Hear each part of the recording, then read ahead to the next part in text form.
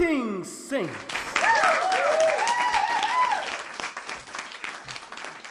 You are officially welcome to the very first Saints Cast episode, the first of many, and I am so excited for what is to come, and I really hope you are too. There is so much in store for you, and if I was you, I would do the following right away. Open your preferred podcast app, search for the Saints Cast, look for the one with our cool black logo, subscribe, and hit the notifications bell to take a front row seat. Now, it is possible that it might not yet be available on every podcast platform out there, but trust us, we are working on that. And actually, if you cannot find us on your preferred app, send us an email to let us know. Our email address is thesaintscast256@gmail.com. That's THESAINTSCAST256@gmail.com. Guys, it's going to be lit, and I assure you, you are not ready, but you'll get a taste of the good stuff today. Today, we meet a saint. You're about to listen to a conversation I, Malcolm Kawoya, and Miss Denise Kurunji had with a one Reverend Captain Gideon Muhima. He had some great stuff to tell us about his new journey of fatherhood. I was blessed. I hope you will be too. Welcome to the Saints Cast. Greetings, guys. Maybe we could start off by just introducing ourselves. My name is Malcolm Kawoya, the host today, and we have my co-host, Dr. Denise. I don't know if I have to add the doctor yet, but yes, Denise. For us, we want you to add it. Yeah, and our guest today, he will introduce himself. And as he introduces himself, he'll also tell us how he is. All right. Gideon Muhima. The title is usually that people ask, Reverend Captain. I am youth pastor, All Saints Cathedral, as of now. And I am, let's see, I'm a new father, husband to one, and deprived of sleep. Yeah, it's quite the experience. I am truly grateful. I've been blessed to have a young man, Caleb, Norway, Jaden, Muhima. I'm married to Linda, of course. Wow, awesome. How is Linda? Linda is such an amazing mother. I knew she was going to be a great mother. I just didn't know how much greatness she had. And I am blown away. I'm blown away by how such a great mother she is. She thinks of everything when it comes to the young man. Sometimes I'm even jealous. I'm like, I'm love this side. But it's amazing to just watch her care for the young man. It's incredible. Gideon, how much has life changed? You mentioned being sleep deprived. We want to hear more. Hey. Woo, Lord. So we're trying to put this baby on a schedule, and it feels like the baby's laughing at us. Like, you guys are kidding. So the baby's supposed to sleep at least 3 hours and then be fed throughout the day. Okay, so try to put him to bed at 9:30, but he sleeps about 10, and then by midnight he's awake, he wants to be fed, and then 2, and then 4, and then 6, and in between the feedings it takes another hour to sleep. So by the time, there are some days when you're just a zombie, you're zonked. Like, I don't want to see the world right now, I just want to sleep. And then of course I'm going back to work. So there's that. There's a lot of demand. I mean, a lot of work to be done at the church. Can be crazy. So there's no time left for you. It brings a whole new perspective to dying to self. Speaking of dying to self, are there things you feel you are learning in this new season of your life? Yeah, I could write a book about these things that I'm learning. I think that there's something that's amazing about how this human being has come into this world, and God has given this human being to me to take care of. In the next 18 years, everything about him depends chiefly on me. It's profound once you become a parent. Like, it can be said like that when you're not a parent, and it's just words, right? Like, you can't really understand until you become a parent, until you see this child for yourself, and they're depending on you for the next 18 years. And so I think for me, that reality hit home hard and gave me a whole new appreciation for fatherhood. And because he's a young man, I'm going to be discipling this guy for the next 18, 20 years.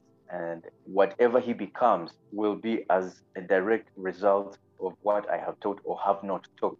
So that becomes weighty for me, very heavy. And it then means I have to absolutely depend on the Lord for his leading. I can't depend on my wit, on my wisdom. And so my prayer is that God will keep me alive long enough to impact his life in a Christ-like way, that all he will ever know is that a true man, ought to pursue a resemblance with Christ. That is one of the biggest lessons I have learned. I appreciate my dad for the effort he put in to do just that for me. And it is making so much more sense now. It's like a whole new ball game, a whole new lesson for me to know that my prayer is that my son will define manhood, masculinity in terms of Christ-likeness. Yeah. Amazing. I definitely want us to dive into your experience with your father. But I also wanted to ask, and I think Denise also wanted to ask, are there any reasons for the names you selected? So the name is Norway, Caleb, Jaden, Muhima. So Caleb, I have always wanted to name my child Caleb. From the time I was 10 years old. Wow. I have always loved Caleb, yes. Particularly because, well, first of all, it rolls off the tongue nicely. But number two is because the character in the Bible, Caleb, or as some would call him Caleb, he was brave.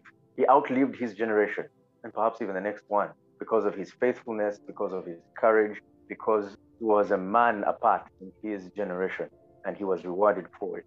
So I admired that kind of character. We're hoping that our son will emulate it as much. Norway is a name that Linda kind of like dropped in her spirit. Excuse my language. Dropped in her spirit, and I was in complete agreement with it. Norway means, to directly translate it, he is the Lord. And for Caleb to emulate that kind of character of the person in the Bible, he'll have to belong to the Lord. And that's the only way that's going to happen. Jaden means thankfulness of gratitude. So we're grateful to God for giving us this child. And part of the reason why we are grateful was because the entire journey to giving birth was such a miracle. It was such a miraculous journey. And I would imagine everyone who gives birth goes through that kind of a journey. So I'm imagining in my head 7 billion miracles in the world. I am in awe of God and how miraculously it took us through this process to bring this child into the world. So many things could have gone wrong, but God, in his mercy, chose Caleb comes out a normal child. Even to the point of birth, it was very possible to lose both the mother and the child because there were complications with the birth, and so she had to go into an emergency C-section. And the doctor said, had she insisted on pushing, we would have lost both of them. Wow. So, and this is after the ordeal of Linda contracting COVID during the pregnancy, where one night we also thought we were losing her. So it's been a miraculous journey in this time. And so Jaden is just gratitude to God. Thank you, Lord, for taking us through this. And then Muhima is the family name, my dad's name, and my name. And he is going to take on the legacy, hopefully, as a believer and a preacher man. So that's it. Wow, that's a powerful answer to that question. I didn't know it was that deep.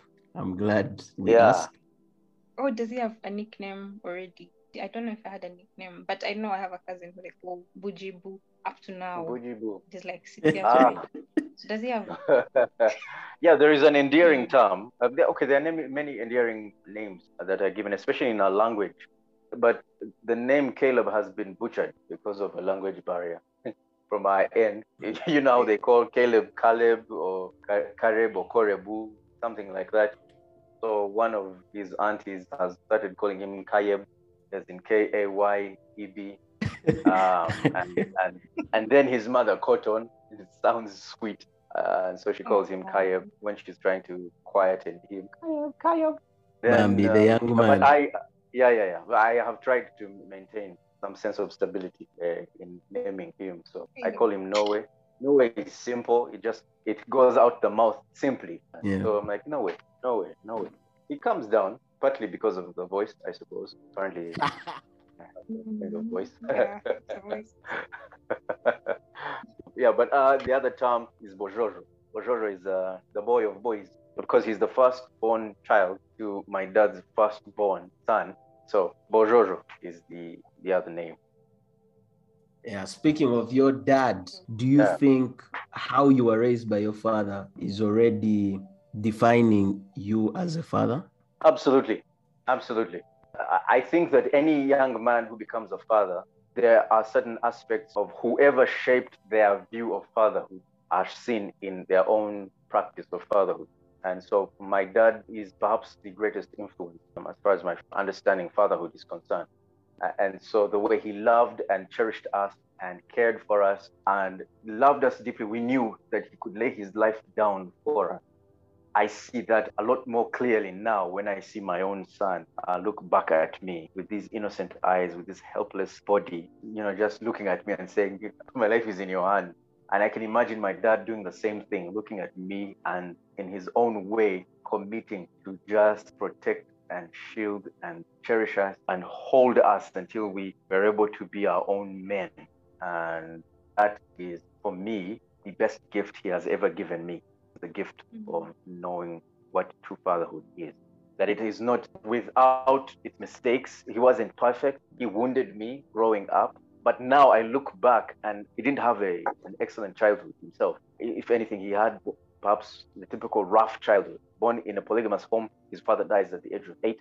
And then, of course, there's a breakdown in the family, and you have jealousy, you have intrigue, you have all sorts of chaos. And he is growing up in all of that violence that was going to shape him until he met Jesus. And then he surrounded himself with people that he could now look up to. Top on the list was the bishop called Bishop Festo Chivenjere, who then shaped the way he viewed fatherhood. As we were growing up, you could see snippets of his past because he didn't know better, but he was hell bent on learning how to do better. And I think that that is what was most amazing about being my father in those early years. And even now, like I can sit with him and we have a discussion, we talk about fatherhood, and it's amazing. It's amazing how our relationship has grown through the years and what impact he has had on my life is reflected in the way I am now being a father to Norway. Has it been around like who stay over at your home or those drop-in visits Um, and then you have a conversation, or it, is he able to see you interact with Caleb and then chip in and like have that well, conversation? Yeah. we've had several visits. So I live not more than 10 minutes away, live close by. Also, we call each other regularly and, just have conversations. But we've been meeting up. I've dropped in at their home. He's dropped in at ours. And we've just been having conversations along those lines. There are times I catch him just taking in the moment. In that moment, I can see a wealth of history that is just running before him. And he's just looking back and seeing how he was just like me some 30, some 36 years ago. And in just that loop, there is so much he has communicated. And if there's one thing that I am certain is that he's proud of me and he is excited that he lived through the years and impacted me this way because now he sees the fruit of his labor, of his discipleship 36 years later. And it encourages me to want the same for my son, Caleb. 30 years from now, I will look through time and remember this moment when I stood with my dad and held this kid, and all the hopes and dreams we had for each other are coming to fruition.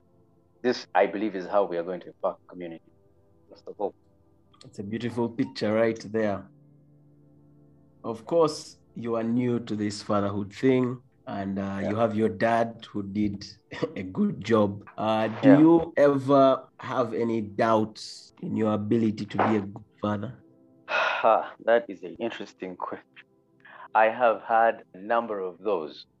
I doubt myself, and especially because I have compared myself to dad or guys that I have watched closely and how amazing they are in them being fathers. And I've kept asking myself, am I going to be anywhere close to this, or am I a fraud? Is Caleb going to look up to me and one day say, I would never have wanted any other kind of father but you. And sometimes those thoughts make me panic from within. There are times when I don't know what to do, but life is what it is. I now have a son. I have to live life in such a way that I will do the best I can to be a father. But one of the things that for me has inspired me or encouraged me again, especially through my dad, when I asked him one day, were you ever scared about having a child? Or when you saw me the first time, were you terrified by it? His answer in a simple way was no, I was not terrified. I was excited to have you. I was like, whoa. In spite of his background, in spite of what may have discolored the idea of fatherhood, God turned it around and gave him the courage, and he was excited to have me. And I felt that excitement all through my years. To this day, I feel that excitement. Every time I go visit him, every time I call him, I feel the excitement in his voice that he enjoys being my father. And that in and of itself excites me. And then I'm thinking, like, how much more God the Father, how much more excited is he to be my father? And if he is excited to be my father and he's the one who created me and he has this plan, he definitely is the kind of father who is going to equip me. If my earthly father could equip me as best as he could with what little he had, how much more my Father in heaven? And so I have settled in that. I have found my comfort in that, knowing that God has got me. God is the Father. I am simply a vessel. And that name, Noe, keeps reminding us that he, Caleb, belongs to God the Father first. And so I needn't worry about how great a father I'm going to be. I need to concern myself about how well Caleb is going to know the true Father, the source of life. Oh, yes. And Caleb had to feature there a bit. He was feeling left out. Is your father the only father figure that you, first of all, get to have conversations with these? Or are there younger fathers that you get to interact with? Of course, I'm thinking about your brother as I talk about this, but are there other fathers you get to walk this journey with? Absolutely. Well, first of all, my dad had amazing friends as well, has amazing friends. Some of them have passed on, but he has quite a number of amazing friends who took the responsibility to care for me as well. So my dad ensured that I'm surrounded with the kind of people that would help me grow even where he is not. And so there were those. At the same time, my peers, there are some excellent gentlemen. Zach Chisembo, my brother Mark, a guy called Mujunga Edgar, quite a number of guys who have journeyed with me through life, and I have gotten to deeply appreciate their fatherhood. And my best man, Reverend John Musa Okoy, is the one who opened his home just so that I may be able to witness what it is like to be a father, a priest, what it is like to have the kind of father's heart that I need to learn from. All of these have shaped me. This is what I was saying. God has equipped me by giving me all these people that surround me. If I failed at being a father, it is because I have chosen intentionally to fail. It's not because I didn't know better or I didn't have what it took to be a good father. No, I have everything that I could possibly have for me to be the father that God wants me to be. I think there'll be a number of young fathers listening to this who may have their own fears. Do you have any other fears apart from your ability to be a good father that you think young men have, and how have you been wrestling with them? That's an excellent question. Apart from the fear of failing as a father, I think an even graver fear is doing the best you can and the boy turns out weird, queer, strange, faithless. I think that those are real concerns because you get to see that. And the judgment that will come with it. Maybe I didn't teach him right, or maybe there was an influence. I shouldn't have made a decision like putting him in a particular school or making a move to a different city or to a different town or to a different church that changed the course of history as we know it. You begin to think that what if I make the wrong choice in a timeline and it directly affects my son's choices and my son's eventual place of eternity? Where is he going to spend his eternity? So that's the other thing, as a theologian, I've had to ask myself, is he going to be with the Father, or am I raising a vessel of wrath? And so there are so many fears of that nature. What if he turns out wrong and then he's, sleeping around? Is he going to be a protector of women or a rapist? How will I help this young man be the best version of himself he can be? And those are the fears, the very real fears that I have, and I assume every father has. Will he repeat the mistakes I made? Is he going to be affected by the world philosophies? The millennials are being affected in a particular way. What is going to be the philosophy ruling the day in his time? Those are the issues that I am battling with and praying to God about and asking him for wisdom to raise this child. Yeah, I think the only way I have come out of it is again reminding myself that this is not my child per se, he's God's child. And he has given me permission and responsibility to take care of his child as if he were my own. And so I'm definitely going to have to do the best I can and allow God to be the father where I am unable to be. You mentioned that you are amazed by how Linda has managed to be a good mother and also really walk through her own journey of motherhood, right? And I want to ask, do you guys get to have these conversations about your fears? Does she express her own fears?